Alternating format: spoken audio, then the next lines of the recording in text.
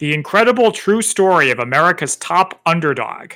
We are the Spy-Fi guys, and this is Sgt Stubby, an American hero.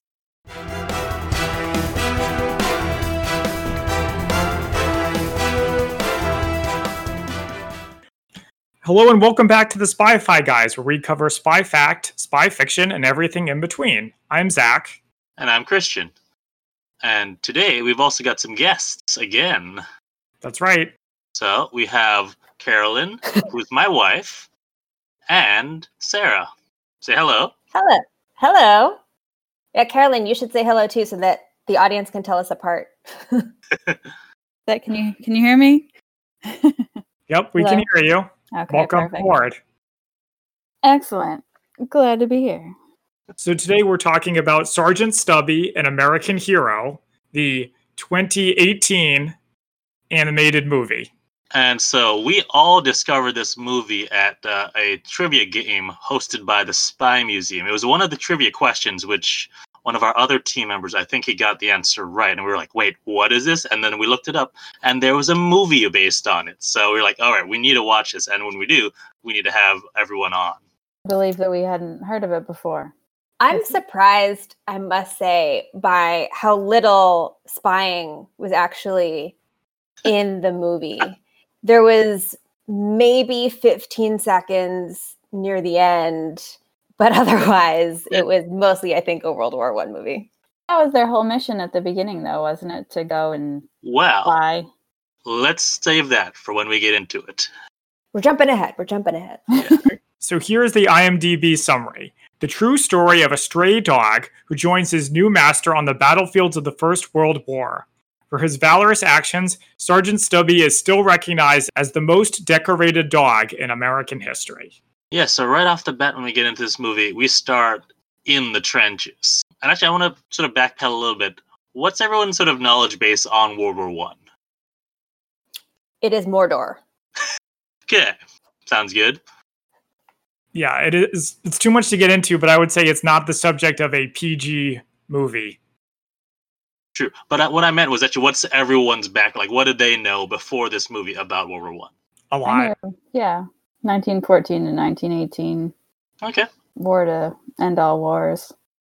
Like my main background on World War I is a lot from movies, really, but from the Young Indiana Jones Chronicles, which he goes through like most of World War I and is like there for a lot of the pivotal battles. So seeing this, and I'll get into it later, there's a lot of vibes from that for me. Well, maybe I'll actually watch Young Indiana Jones. You should. We as we back in our what's that movie? The Irish one. Michael Collins. I did mention like that they go through part of the Easter Uprising, but anyways, this is not a review about that. It's about Sgt Stubby. And the question of what did we know about Sgt Stubby before this movie, I'm free to admit that the answer was nothing. Nothing. I think we kind of, we established that nothing. Although I knew Stubby was a dog. Yeah. So. Oh, okay.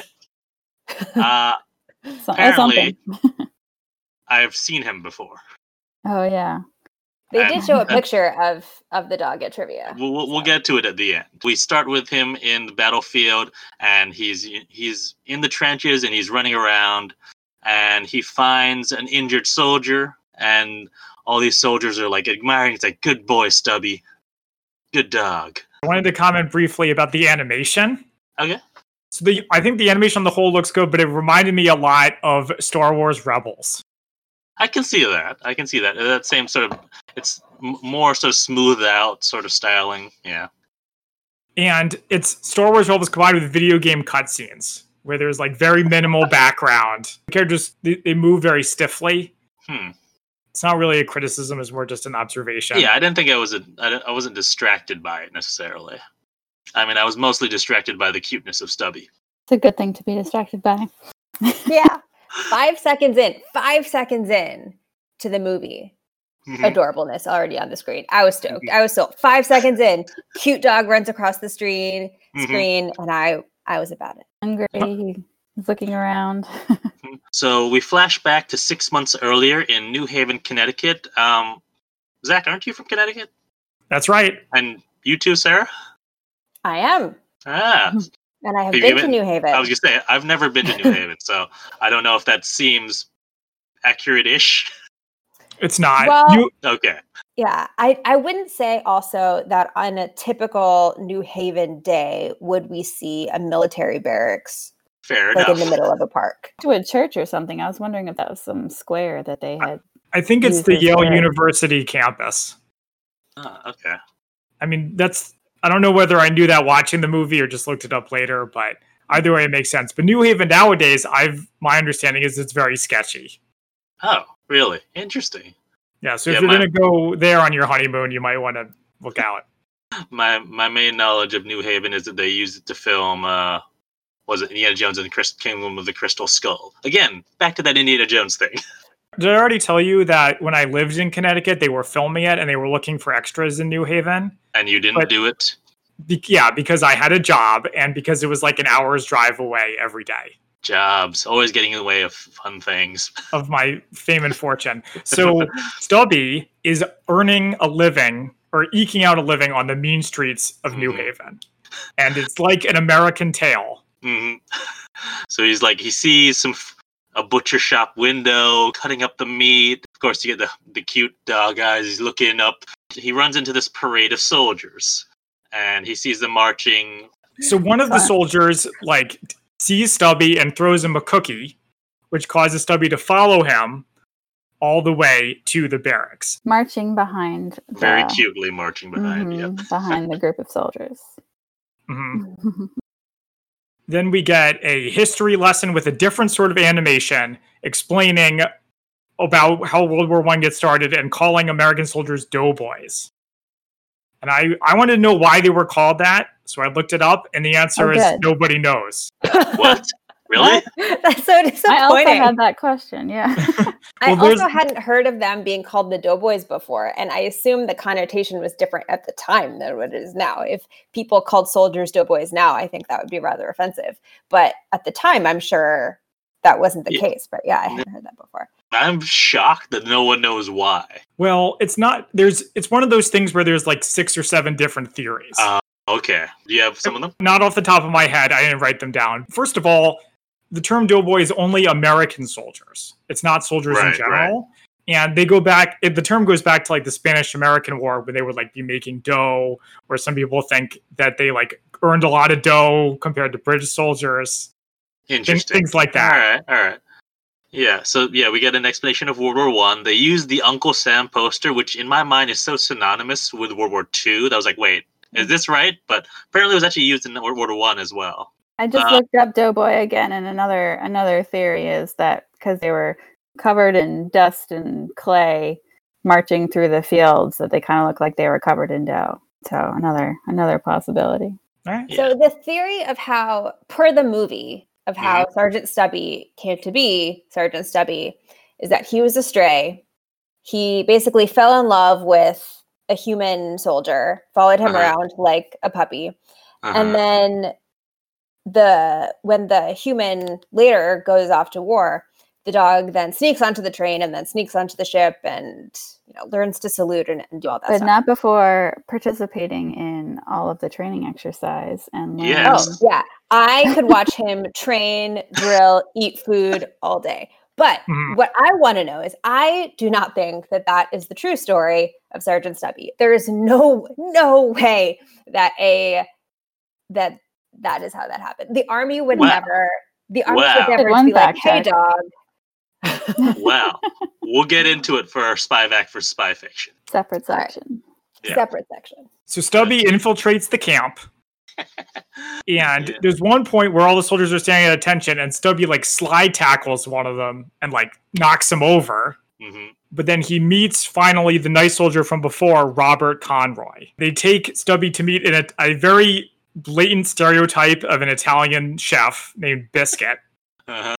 And there's a brief thing that I like where while they're talking about him, Stubby is he has his nose in the cup. And it's and then while they're talking, he pokes his head back up and is ready for more. Yeah, he runs with them. There's a part where they go shooting and he's the duck hunt dog from the old Nintendo game Duck Hunt. He goes and gets the target, brings it back. I think we skipped over one of the ways that he actually gets to stay, I think it's a sergeant finds him, is that he sees the sergeant and he salutes the sergeant. And it's adorable. And that's a key part of the legend. Through the training, we find out apparently Stubby is not afraid of gunfire, which is impressive. Mm-hmm. Did I mention the terrifying gas chamber? We'll get to it.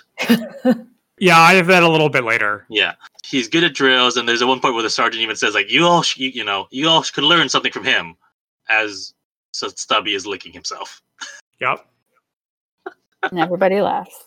Mm-hmm. So they meet the colonel, and Stubby does the salute to the colonel, and then there's the part where they sing the song Over There. Oh, yeah. Which I did not know the actual lyrics to that song. Well, I recently finished Mad Men, and there's a part where Don Draper goes to like American Legion, like where all these vets are, and they sing it. Okay.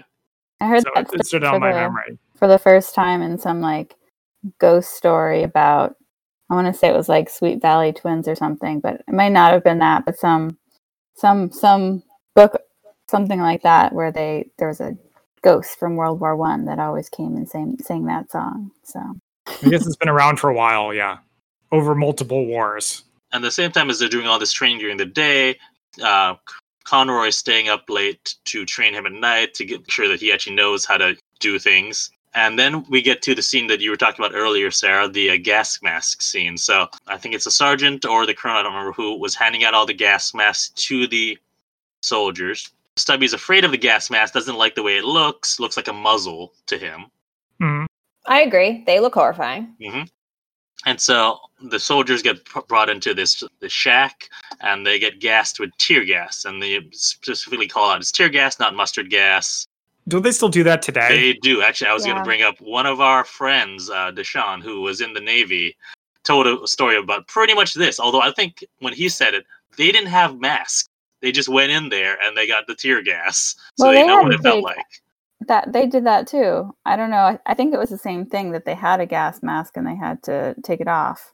That's right. Yeah. I'm not certain, but yeah, same idea. So they would know what it felt like, so they would know how to react better if it happened on the field. But yeah, so when they all run out of the gas place, some gas gets out and Stubby gets a little bit of gas. Like, oh no, Stubby! Yeah, he cries as well when he sniffs it. I started to take notes, and I took very few notes, but the one thing that I did mention was after the gas scene, they had a unnecessary scene of just Stubby chasing a ball, and that was the scene. And I thought, oh, the filmmakers know you just saw something horrific. Now here's something cute.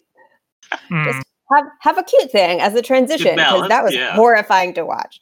So that was my one note. It's like a James Bond movie where they have to break up the action with like people talking. It's a formula. I think around this time is when he actually finally gets a name, because before he didn't have a name. He was just the dog. Mm-hmm. So he gets his name for his little tail, which is cute. Yep. I hope that part's real. Spoiler alert, yes, it is. Yeah, it is real. And then we meet Schroeder, not the Peanuts character, one of the other soldiers, who's German-American. So they're like, why are you going to fight? He says, so I'm not a draft dodger, which of course makes total sense. I think I may have mentioned this before, but around this period, the early 20th century, there were more Americans who spoke German than Americans who spoke English. Really? Yeah, but don't quote me on that. It might just be like in the Northeast or something like that. The point is, there were a lot of immigrants, including German immigrants. So it makes sense. Conroy has two friends. So we have Schroeder and we have Olsen, who's this red-headed guy. Yep. And so they're like, his best friends in the unit. You know they're his best friends because they're the only characters who have hair. Really? Wait, what?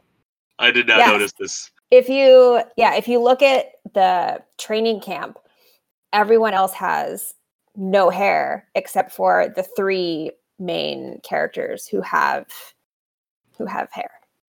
That's hilarious. I did not catch that. You mean like when everyone's standing in line? So you can see underneath their like army hats. It's the technical term, army hats. Underneath them, you can see the three characters that have hair, and everybody else is just like generic white guy. Just like in Star Wars Rebels. Right? Where all the good guys have like a thing on their over their eyes. That's so they true. can be interchangeable. Yeah. Anyway, so we get a surprise, or maybe not a surprise inspection, but an inspection from the colonel.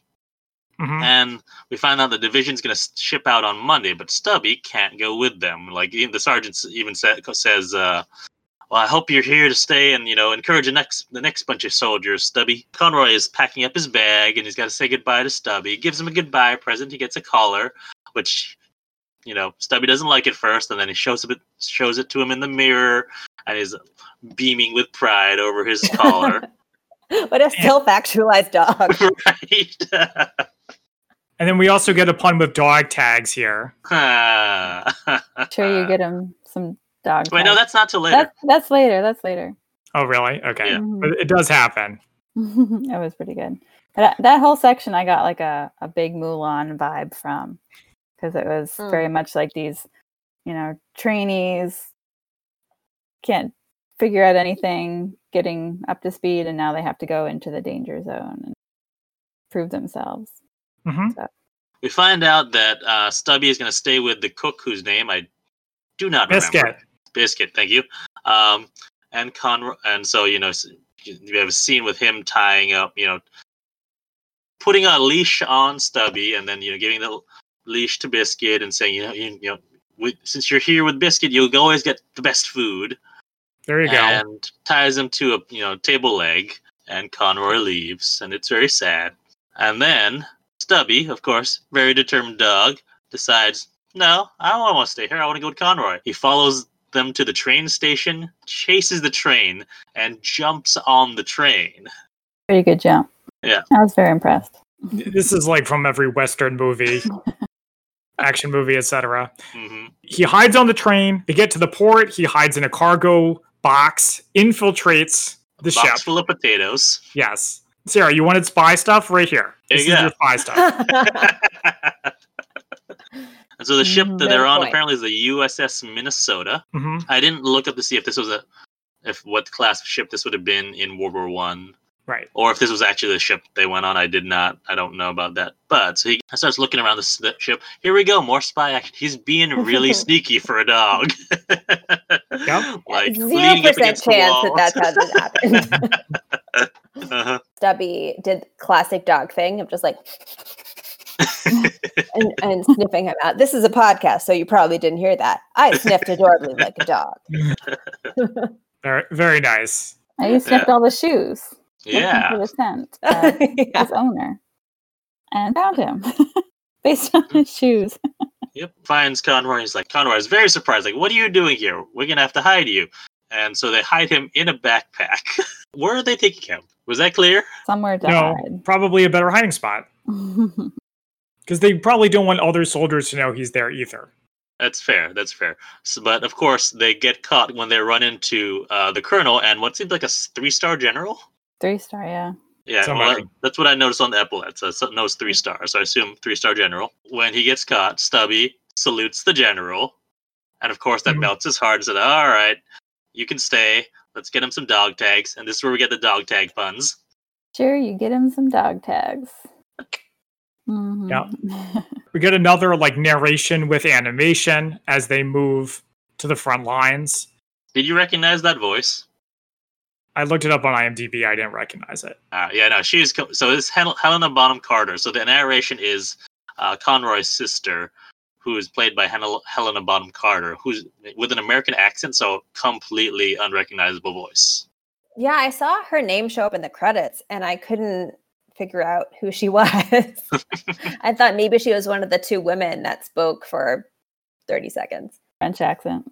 There's not a lot of female characters here. That's true. Mm-hmm. So they get to France.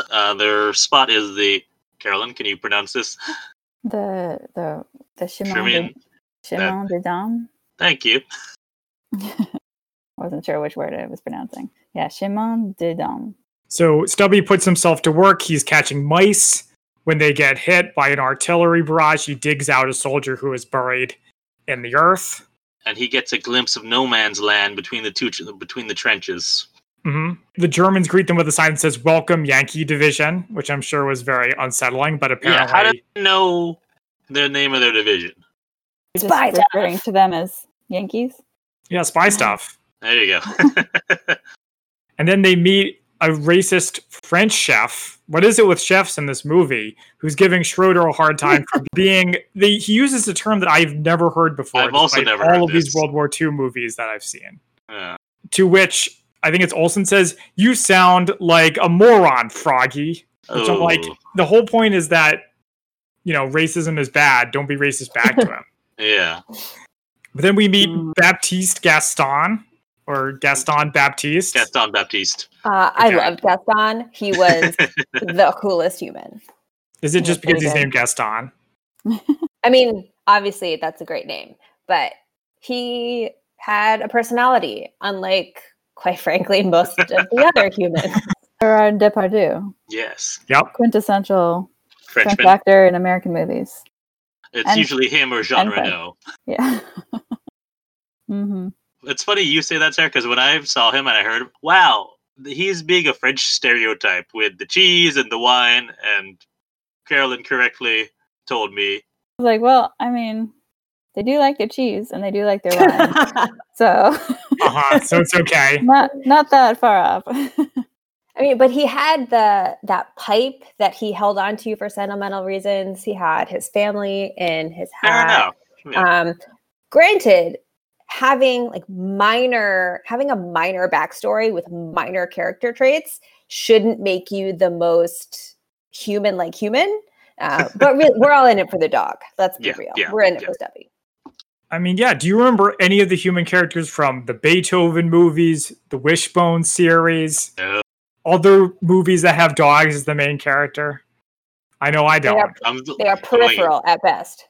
Airbud, I don't remember any of the characters other than the dog. Little girl from, what was the first one you just said? Oh, from Beethoven. Yeah, the little girl. I remember her, but that's it. Do you remember her name? No. Any of the humans from Homeward Bound and Incredible Journey? There were no humans. Yeah, there were. You just don't remember them. For some reason, when I started watching this movie, I expected Stubby to talk and sing. So apparently, that would have been great. They considered it. They considered anthropomorphizing him, or at least he would think, and then the thoughts would be like voiceover, like Garfield. Even though he's a dog and obviously doesn't talk, it's so weird watching an animated movie where the animal has no dialogue at all. That's and very fair. Expressive facial expressions. So. In an article from Variety, apparently the director and screenwriter said they avoided the temptation to make him anthropomorphic, but he can. Yeah, so other than being able to salute, they kept him an actual dog. So the reason we meet Gaston Baptiste is because they're going to be working. He is going to be working with Conroy, and they're going to be spies.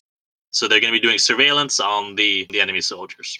Schroeder and Olsen start complaining, like, "Oh, how come he gets to go with them?" And he's like, "All right, you two come too." So they travel using horses, which I thought was interesting. Shows the time period. And Stubby saves them by smelling German soldiers before they actually see them. They see some artillery, which is their job, and then they see they're going to be firing gas. So Conroy says, "Stubby, go back and warn them," like it's an episode of Lassie. Yeah, I thought that there was going to be a really long back and forth where the dog, who quite frankly shouldn't know based on that direction, go warn them of gas. Like that isn't something that Stubby was trained to do.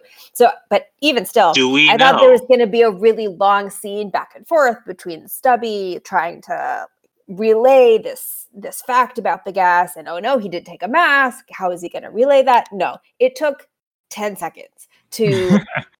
Stubby gets the masks. Instant. Oh my God, they're going to gas us. Oh, okay. I thought there was going to be some conflict there.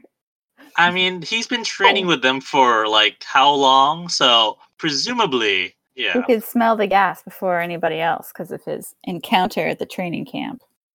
Maybe. I mean, actually, yes. But the question more is anyone, because the dog whisperer is not there. So is he going to be able to tell everyone else what is going on? I mean, he is the mascot, so everyone knows to pay attention to him or knows who he is. It's not like it's a random dog. He's the mascot of the company. And so when he comes up and then he grabs, the gas mask of one of the other soldiers there, So they realize, wait, he's trying to tell us something. He Village. goes over to the village. Right. And just barks until she can see the gas in the sky. So I guess she got the message too. He wasn't the That mascot one is of less her. believable. Fair enough. It's like this huge green cloud that just wafts through the town in That like under gas cloud 2 seconds. was horrifying. Yeah. Like for a kids movie, World War I obviously very horrifying, and I think they did a pretty good job of making it age appropriately horrifying. Like the color of the gas, how the landscape was just looked like actual literal hell. I'm gonna say like Gas Wicked was Witch of the horrifying. West from Wizard of Oz, colored or something Yeah, like that. we kind of skipped over the part where they go through the wreckage of like a bombed out town, which reminded me of 1917. Yep. Yeah, reminded me of 1917. It also and had it was fun. Yeah, go and ahead. it was 1917. So then we were like, maybe it was the same house. Could have been. And also there's a moment because I couldn't remember for a second what year what war that 1917 took place in. So I turned to Carolyn. I was like, "What year did not?" Never mind. I just answered my own question. There you go. But yeah, so Conroy and Baptiste come back on their horses to find Stubby, and I like that the horses have masks, which apparently was a real thing. Yeah. But they don't have a mask for Stubby. Oh no, what's gonna happen? So they put a wet cloth over his head to make sure that he doesn't inhale any of the gas. And the gas cloud passes seemingly relatively quickly. Right. Like, it seems like it would have lingered a lot longer, but this is a movie. So all the villagers come out, they take off their gas masks, everyone is saved, and, they celebrate Stubby for warning them and saving them. Yeah, I have the ladies love Stubby. That's one of my notes. We do. Fair. We do. And then back at camp, Stubby interrupts a game of bocce, except it's not bocce. It's called Pentague, played with a cachette. Punk. Pentak? Or Pentak? Pétanque. Pétanque, thank you. But it is bocce, right? It looks like Basically. exactly the same game, yeah. Also, he catches a rabbit so that now they're gonna feast. Baptiste, again, French stereotype, knows how to cook. The reason that he can cook. But Oh, that's true. Again, everything was like, it seemed like it was a stereotype about him, but no, it's actually reasonable. forget if it was then, but he mentions that he used to own a restaurant.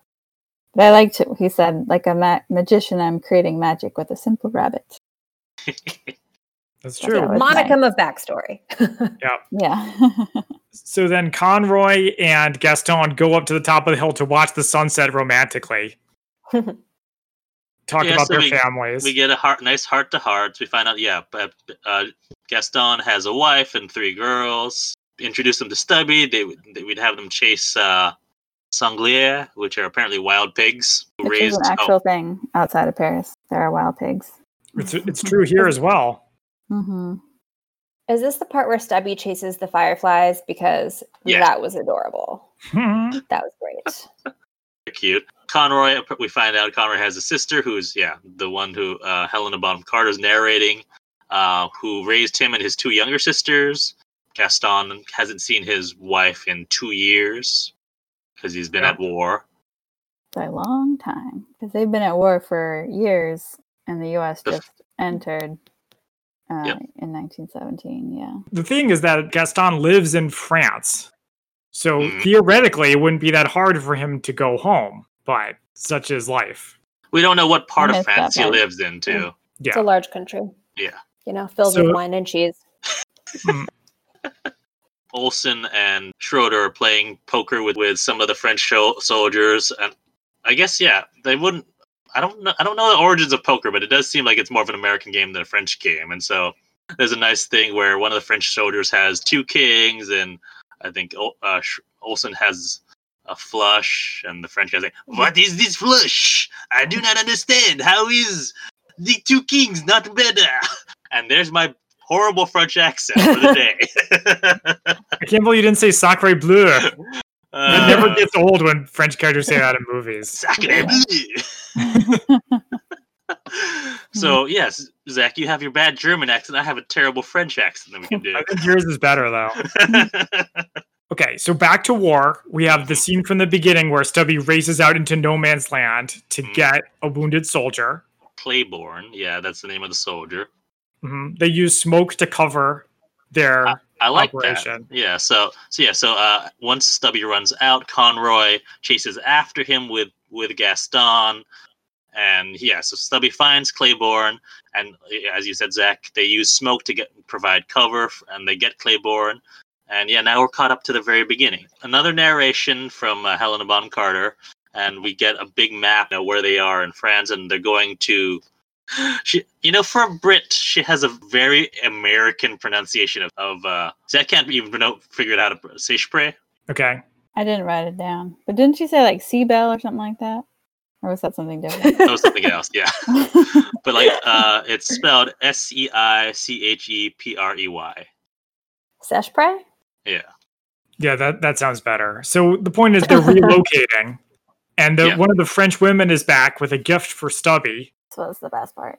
So he gets a little vest, and then he gives her a salute. Gaston has made a mask for Stubby, which, again, looks like a muzzle, so he doesn't like it. It'll save your life. You'll learn to like it. I was really hoping and very excited that Stubby got a mask, because earlier, when the poisonous gas came, I was sad that Stubby did not have a mask, so I'm glad that he got one. I'm also glad that he got that cute little vest outfit just to match the rest of the soldiers. And I thought, okay, this is definitely fictionalized. There's no way the real Stubby had that vest. It's a great addition, but it's completely unrealistic. Unbeknownst to me, that no, Stubby had that same vest. Yep. Real Stubby. Yes. We go into Seicheprey, and apparently it's one of the largest battles of World War I. Well, it's the largest battle that Americans fought in. Oh, is that what it was? Okay, so they don't clarify that in the film, but yeah, they just say largest battle of World War I. I was like, what about Verdun? Verdun was like a terrible. The Somme, yeah, or the Somme, yeah. But apparently, thanks for that clarification, Zach. Oh, you're welcome. So, and then, but I'm like, why does Gaston go with them?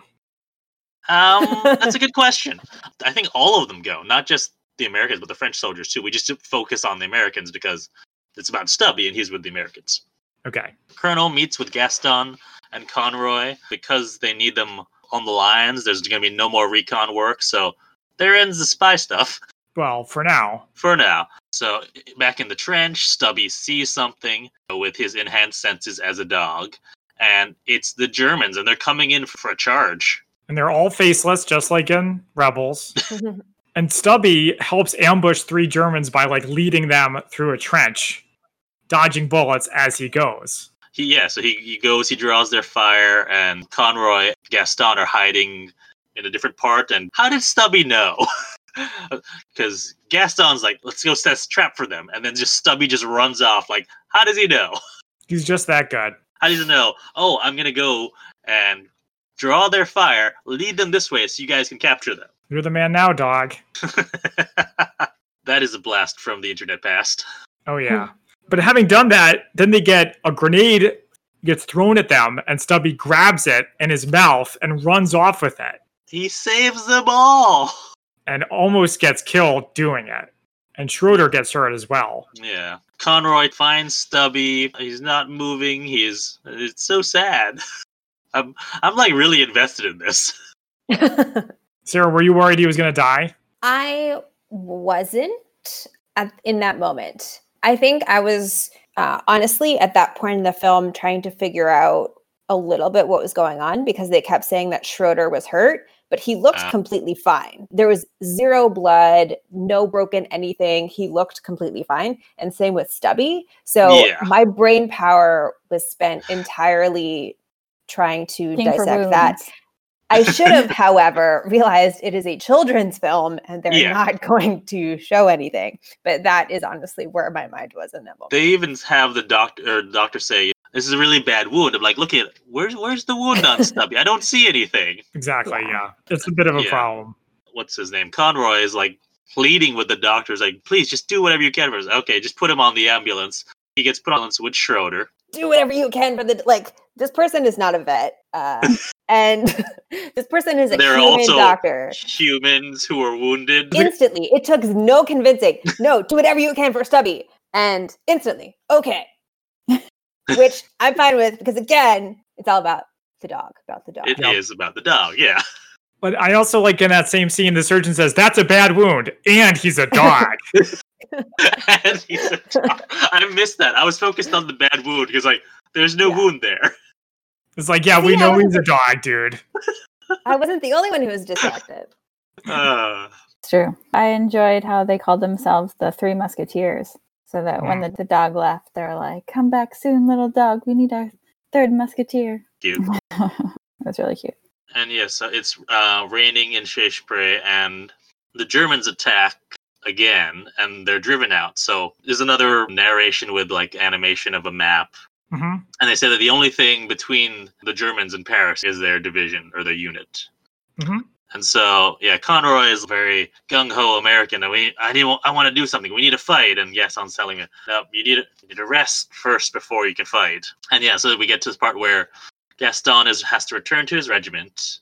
As they have a nice goodbye, and there's Gaston singing some French song that I didn't recognize. Me neither. As he's leaving, but yeah. And so now the plan is they have to retake Seicheprey. We get, basically, without showing any actual fighting, we get, narration that there's fierce fighting.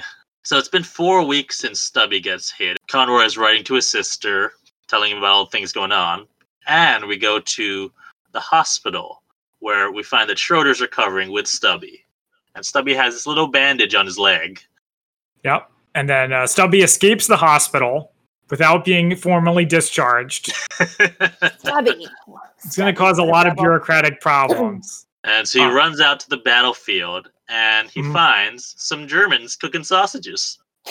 Those sausages look delicious. Mm-hmm. I was wondering, are those bratwurst? What are they? Now I'm like hungry for like sausage. But meanwhile, Conroy's sick with the Spanish flu. So once he said he was sick, and I was, oh no, this is about that time. Oh no, he has Spanish flu. Which, of course, as we're recording, we're going through 100 years later, something seems like we should have learned about this. Yeah, but very poignant. Another pandemic. Yes. Even though Stubby was made a couple of years ago, I feel like the reference to the Spanish flu feels very of the now. Yeah. Yep. Like everywhere we go, there's some media that's talking about pandemics, fictional or real, just following us around. I'm like, I didn't think this. We can't even watch a cute story about a dog without there being a pandemic. Now it's everywhere. Indeed, well said.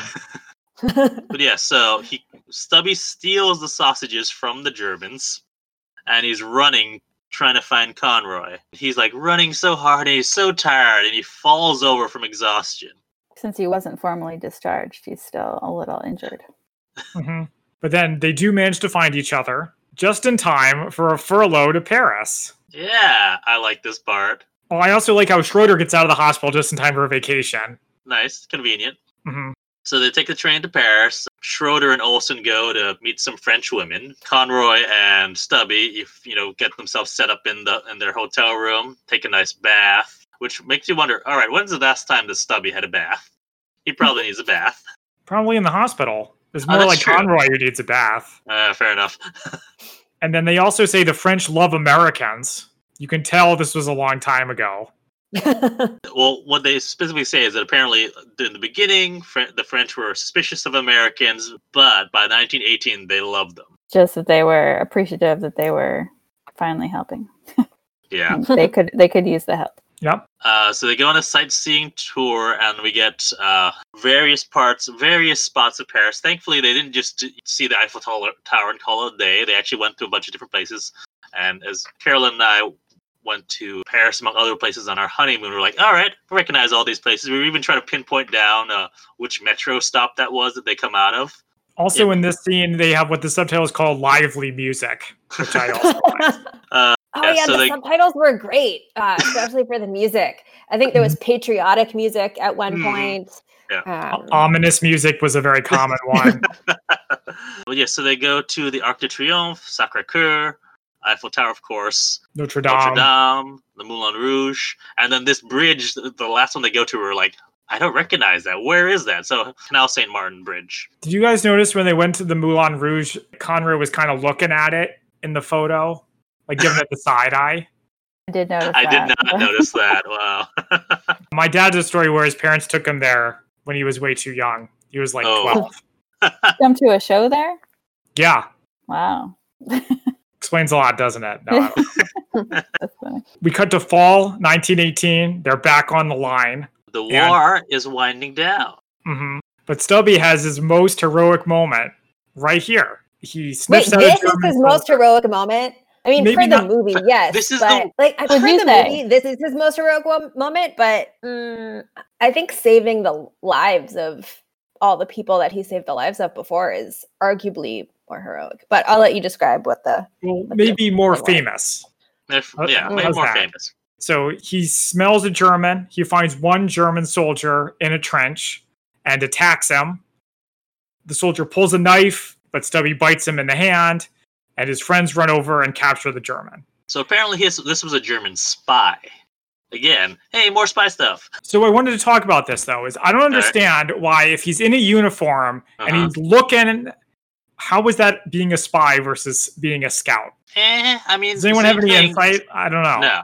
Same thing with Conroy and what's his name, Gaston. They were recon. They're being spies, but yeah, it's the same thing. It's not the same thing, though. Well, okay, but for a kids movie, they had to boil it down, to simplify it, yeah. Yeah, but in a lot of the story of Sgt. Stubby websites I read for Spy Fact versus Fiction, they described the German as a spy as well.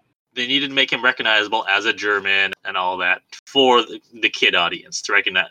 So unless you're going to put him in a tuxedo, there's no recognizable uniform for a spy that the kids will automatically get, oh, this is a spy. Like a visual clue, yeah. Yeah. Okay. So they take the German's Iron Cross, and Stubby gets his promotion to sergeant and gets the stripes that goes with it. They have this whole cute ceremony for Stubby. Well, also Conroy. Conroy gets a promotion. He gets promoted to corporal, but there's this whole ceremony, so he gets his stripes. Now, apparently, he outranks Conroy, because... Stubby does, yeah. Yeah. Also, nicely that Gaston is there, too, to see the promotion ceremony. Did they actually do that? Just take a medal off an enemy soldier and just take it and use it as their own, I guess? I thought that was Did they use it as their own? No. Yeah. Because that's what they did. They took the Iron Cross off the German soldier and was like, here, this is yours now, Stubby. It's not necessarily a rank of his. It's more of like a trophy. Yeah, that's right. Because I was like, I don't remember them putting the Iron Cross on Stubby's like vest. I don't remember if they did. You don't see it on his vest, but you do see his like sergeant stripes. Stubby also gets his picture in the Hartford Courant, the hometown Connecticut newspaper, which hopefully is still alive at the time that this drops because it's really on its last legs. And then the next scene, Stubby meets George S. Patton, who is a tank commander. Let's rewind this for a little bit to say that there's making a final push to the Hindenburg lines. There's a line that says, Stubby meets a new type of war animal. I was like, are they referring to Patton or the tank? If you're going to put Patton in a movie, at least try to do an impression of George C. Scott, okay? That's what the people want. I also like how he introduced himself as, hello, I'm Patton. I think that was it. And Stubby gets to ride in front of on top of one of the tanks, which was great. You mentioned that Stubby did another salute earlier after he got his award. We did not. Because that seems like relevant information. Well, he does a lot of saluting. Here's a drinking game idea. Watch this movie and take a shot every time he salutes. Yes. Perfect. You're welcome. That's for free. So they do this combined arms attack with the tanks and the soldiers and the guns right as the war is over. Like right when it's about to end. And again, so this gave me flashbacks to Young Indiana Jones Chronicles, because there's a scene there where they're still attacking, even though armistice doesn't take place until 11 a.m., but they know that they have to keep fighting up until the last moment. Also, I forgot to mention it, but in the Young Indiana Jones Chronicles, Indy also has like a French sidekick. Gaston reminded me of him. Actually, I think his name is Remy. Which is interesting because usually those kinds of scenes are presented as like a tragedy. where it's like, oh my God, we're fighting for no reason. Isn't it so sad? But in this movie, nobody important gets killed. So it's all good. I could not believe that they kept fighting after they decided the war was over. I also thought it was hilarious. They said that the war was going to be over at whatever it was, 11 a.m. the next day. Like how bureaucratic is that? And true. Well, it actually makes sense though. Oh? Because in the days of communication, does it? Yes, it does. Okay, wait. So look, when do I say that a lot? in days before cell phones and radio, you can't just send an instantaneous communication to everybody on both sides of the line all at the same time, right? I guess. So if you say the war is over now, you're going to have some units who don't know that. But still, that is a very long time to wait. To the next day. I can understand. So, and then there's a difference between, okay, it's over at that point, but I can understand that. But I don't understand making them fight up until the last minute. What difference is that going to make? And I guess I have no defense of that. Yeah, I'm saying even if, especially if it's an active attack, like just sit in your trench, and if you get attacked, then I guess defend yourself. But to have an active attack seems silly. Yeah, the person I was watching the movie with, right after they called the end of the war, he went like, "What a jerk move to actively attack right at the end of the war. No one would do that because that is such a jerk move." Cue 2 seconds later, the two sides are going at it, and we were both, what's happening? Who would do this? Why would you do this? Why would you keep fighting? What a jerk move. What jerk would make your people continue to fight? And then again, instantly they addressed it in the movie that they made them do that. But yeah. Actually, but before that last push, we actually have a little character moment where we find out apparently like Olsen decides he wants to settle down, have a wife. Conroy wants to introduce Stubby to his family. So we had that little character moment, which I liked because it's, the calm before the storm moment, even though it was really short. It was like a minute. It was a war movie staple. You got to have it. But so through that last big charge, we have a scene where Gaston is cornered by two soldiers. And I was like, oh God, they're going to kill the French guy, aren't they? I was like, no, they wouldn't do that. This is a kid's movie. Yeah, I don't think we actually see anyone die. So. No. Gaston gets saved by Conroy and Stubby, and then we get the ceasefire. Everything stops, and then we see what's his name, Schroeder, calling out for Olsen. We don't see a body, we don't see anything, but we see actually even before this, we see Stubby just going around, and he finds his helmet. And it looked, I thought it was a really cute moment. I thought it was going to be like, oh, he's going to be wearing this helmet, and it's cute, and I thought the same thing. I thought, ooh, put on the hat. He brings the helmet over to Schroeder, and Schroeder, moving it around in his hands, and he sees there's a bullet, not a bullet hole, but an indentation in it, because they can't show blood, They can't show wounds or anything. They can't even show the bullet hole. They show the indentation, and you're supposed to get from that Olsen has died, and it's a sad. I was like, oh my God, they actually did it. They actually killed. Like, yes, of course, it's World War I. Someone has to die. It's a war movie, even though it's a kids movie. Mm-hmm. And they did it right after, as you said. Olsen just got really. He got a moment. So he was right after. He was like, "I'm gonna have a great life and find a wife and settle down." That should have been my first I'm gonna have a great future. Once he said that. He said everything, but he's gonna retire. But yeah, so there's that sad moment. For a kids movie. I thought that was gonna. I was gonna be like, I'm gonna end it there. But thankfully, no. They ended on a hilarious scene that actually made me laugh out loud.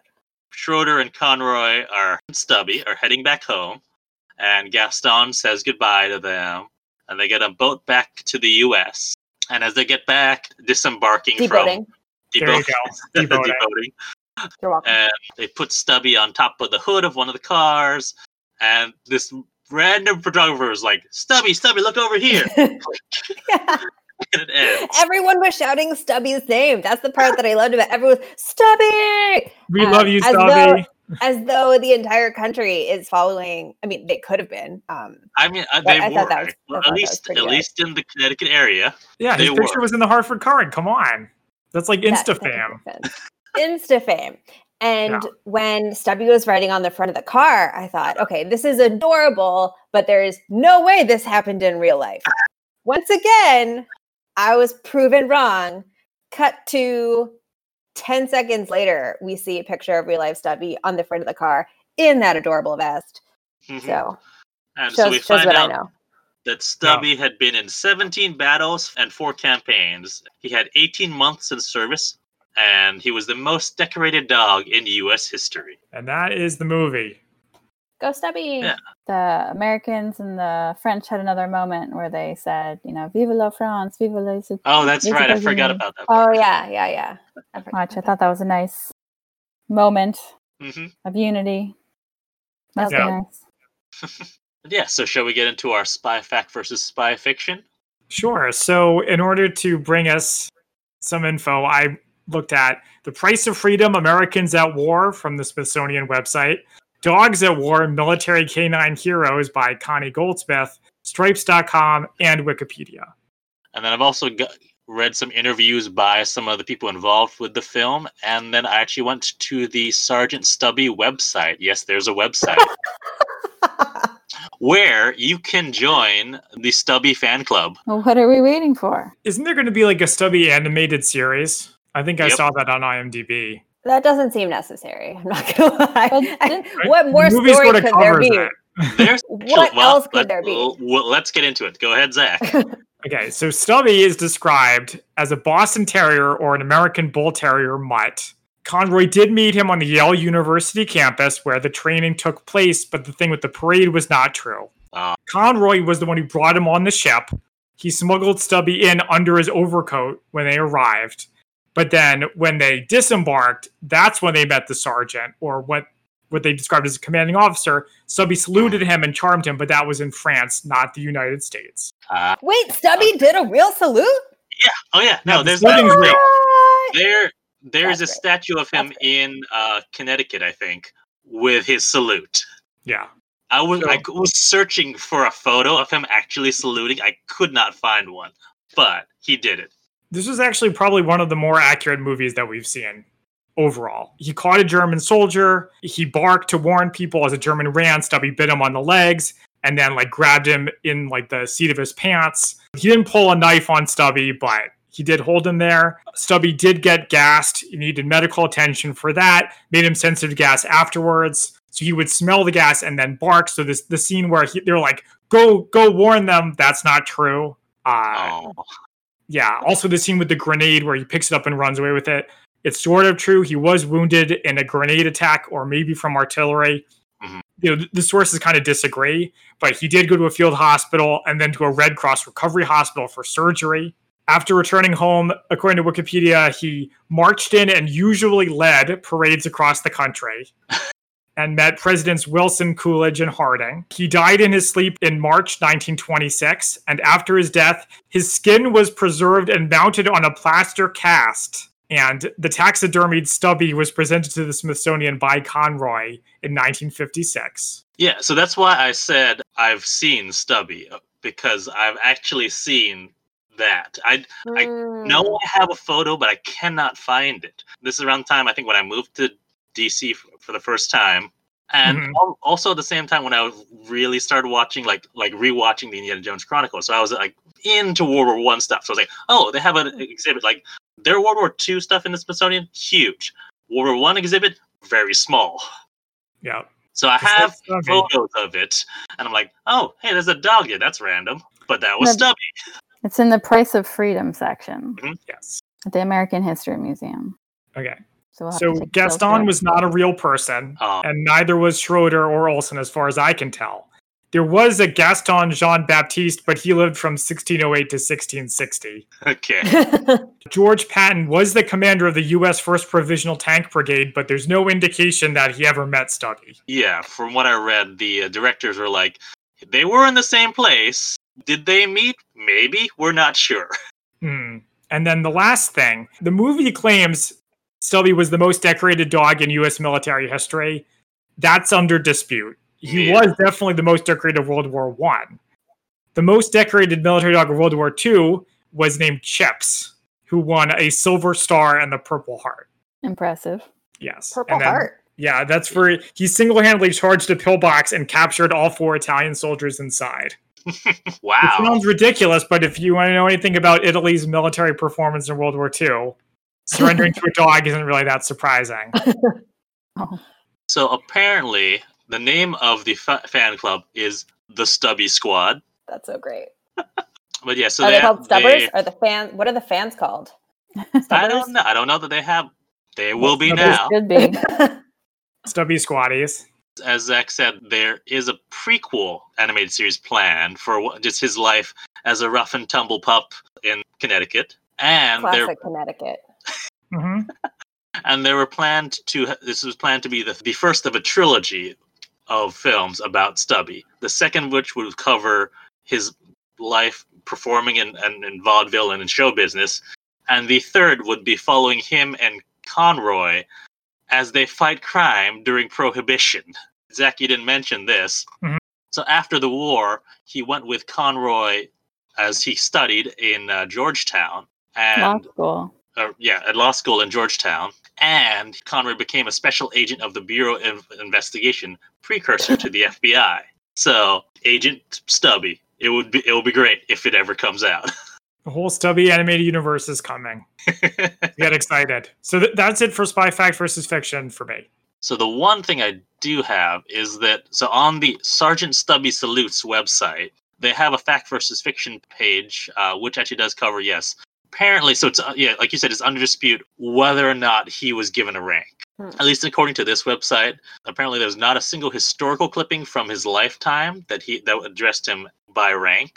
But again, this is just according to this website. I'm not sure where they got their facts from.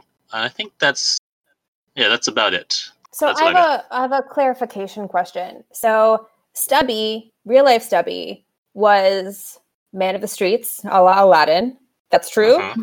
And Yeah, he then, was the stray, yeah. and then how did he meet Conroy? He wandered into camp while they were training. I'm also amazed by the fact that he was actually smuggled into a war zone, because I can't imagine that happening and no one finding out about it. If a dog knows how to salute, that puts down a lot of barriers. Well, I should say he wasn't smuggled into the war zone. The smuggling took place onto the ship and then off the ship. But then when they were off the ship, that's when the commanding officer met him, salute, fell in love, and then after that, he didn't need to smuggle anymore. Yeah. So everything that I thought was fake during the movie ended up being true. So, All right, shall we move into our quotes? Yes. I can go first. All right. So I don't remember who said it or the context, but somebody says, "I may not be the most beautiful, but I'm strong and lovable." Wouldn't that be nice? Baptiste. It sounds like it, yeah. Oh, yeah. I think that's how we met. No, it was Gaston. That was when we first met Gaston. And that's when I liked him. That's when I knew. I think this is also from Gaston. It's in order to stay alive, you must feel fear. I was like, ooh, wow, that's kind of deep. I guess he's the most quotable guy. And my favorite quote from Stubby is "bark." So that's stupid. I'm not including that. I'm going to cut that. No, you gotta leave it in. That's like my lowest moment on this entire show. Carolyn and Sarah, do you have any good quotes? Yeah, I have one. That's also from Stubby. That was my lowest moment. I got Carolyn, do you have a quote? Well, I kind of already said mine. The two that I liked were when they were cooking and they said, "Like a magician, I'm creating magic with a simple rabbit cooking on the battlefield." And I also liked, "Come back soon, little dog. We need our third musketeer." Good quotes. Speaking of the rabbit, all of the animals in this movie were quite cute. There was a bird that showed up randomly. And I was going to say the rats were surprisingly cute. And I think they came around the rabbit scene. I appreciate that he didn't actually show us Stubby killing one. Yeah. That would kind of undermine his image a little bit. Yeah, chased him off. Okay, so we've done our Spy Fact versus Fiction and our quotes. Now it's time for our ratings on a scale of 1 to 10 martinis, 1 being a absolutely worst spy movie you've ever seen, and 10 being the greatest. How would you guys rate Sgt Stubby, an American hero? All right, should we have our guests go first? No. I'm going to say 7. 7 martinis out of 5? of Out 10. of 10. Oh, out of 10. I would say it's good. I enjoyed that it brought a lot of true history into the movie, but I also enjoyed that it told the story of a war without being gratuitous, even though that's, what the whole thing was. It kind of, it told the story and showed the bad parts in a way that wasn't so visceral. From a storytelling perspective, is that it isn't typical in that. So it sort of does have a 3-act structure, but I'm not sure that I could easily identify the antagonist. I don't think there really is one. Yes, the Germans are bad, sort of faceless people, but it's more like a biography than it is like a film. Yeah, not all stories need an antagonist. Mm-hmm. I agree that this movie doesn't have one, but that's sort of the nature of real life. Ooh. Speak for yourself. You have a lot of antagonists. Who among us does not have an arch nemesis? Just one? I mean, with war movies, the antagonist is just sort of the war itself, right? Yeah. Trying to survive it, which I think works here too. Yeah. All right. So with that insight, Sarah, what do you give it? I'd say 3 out of 5 martinis, but since we're going on a scale of 10, I guess that translates to 6 out of 10. All right. Which sounds rather low, but I mean, it's not Once Upon a Time, so. It's true. It's not Once Upon a Time. Which would, of course, be 12 martinis. Out of 10. Out of 5. There's spies in Once Upon a Time. Out of 5. Yeah, I think 12 out of 5. It's a lot of martinis. I can go next. So I would also rate it a 6 out of 10. There's a lot to like, but there's also kind of a lot to dislike. I found the secondary characters to be sort of annoying, and I'd rather see more about Conroy, what he's going through. The animation was a little bit questionable, and I think they should have just stuck with what actually happened because that was exciting enough. But it wasn't bad. It was just slightly above average. I think that makes sense. The people didn't add a whole lot, I don't think. Like, if you guys hadn't kept repeating Conroy's name throughout this podcast, there's no way that I would have remembered Conroy's name a week after I'd seen this movie. Conroy, Schroeder, none of these people. Stubby I would remember. But even Gaston, like, I just wouldn't remember the people's names. They just were rather unremarkable. It's all about the dog. That's true. Yeah, so I think I'm going to split the difference between, your rankings of 6 and Carolyn's 7 and do 6.5 because I'm like, as someone who likes cute animals, I was like totally in for this movie. But as a spy movie, okay, there's not actually a lot of spying going on, but there's another movie which is about animals in war movies called Valiant, which was about the spy pigeons. But they didn't want the. No, that's not familiar now that you mention it. Pigeons. Well, I mean, the pigeons that would send messages. Just mute my mic. Just mute me. Anyways, so it's about the pigeons that would capture surveillance and everything like that in World War II. And they went the opposite way, where they anthropomorphized them. They gave them characters. They told pretty much not a true story. Like, it's true that these things happen, but they didn't happen the way they did in a film. So I really appreciate that. For the most part, they seem to have stuck to what actually happened. Maybe not in the exact times or places, but at least the spirit of it. I'm wondering now what this movie would be like if they had made Stubby talk or given him that, the Garfield narration like you were talking about, Zach. But I really appreciated it that they did it well. And I thought, but it's not really that much of a spy movie. Thanks for joining us. To our guests, do you guys have anything you want to plug? No, it's just what you do. Yeah. When people are on podcasts. It is what guests do, don't they? You can find me on Twitter at whatever my Twitter handle is. So I'm at iSarah2468 on Twitter. What do you tweet about? Half feminist propaganda, half cute pictures of cats. All right. That's what you're into. Perfect. All right. Well, thanks for being on the podcast, Carolyn and Sarah. Thanks for having us. Thank you. So you can find us on social media at the Spy-Fi Guys on Facebook, Twitter, and Instagram. Until next time, I'm Christian. And I'm Zach. And we are the Spy-Fi Guys, signing off. Thank you for listening to the Spy-Fi Guys. If you enjoyed our podcast, please be sure to give us a 5-star rating on iTunes. The theme song from this podcast is Mistake the Getaway by Kevin MacLeod from Incompetech.com. Licensed under Creative Commons by Attribution 3.0. Films, books, and television shows reviewed by our podcast are the intellectual property of their respective copyright holders, and no infringement is intended.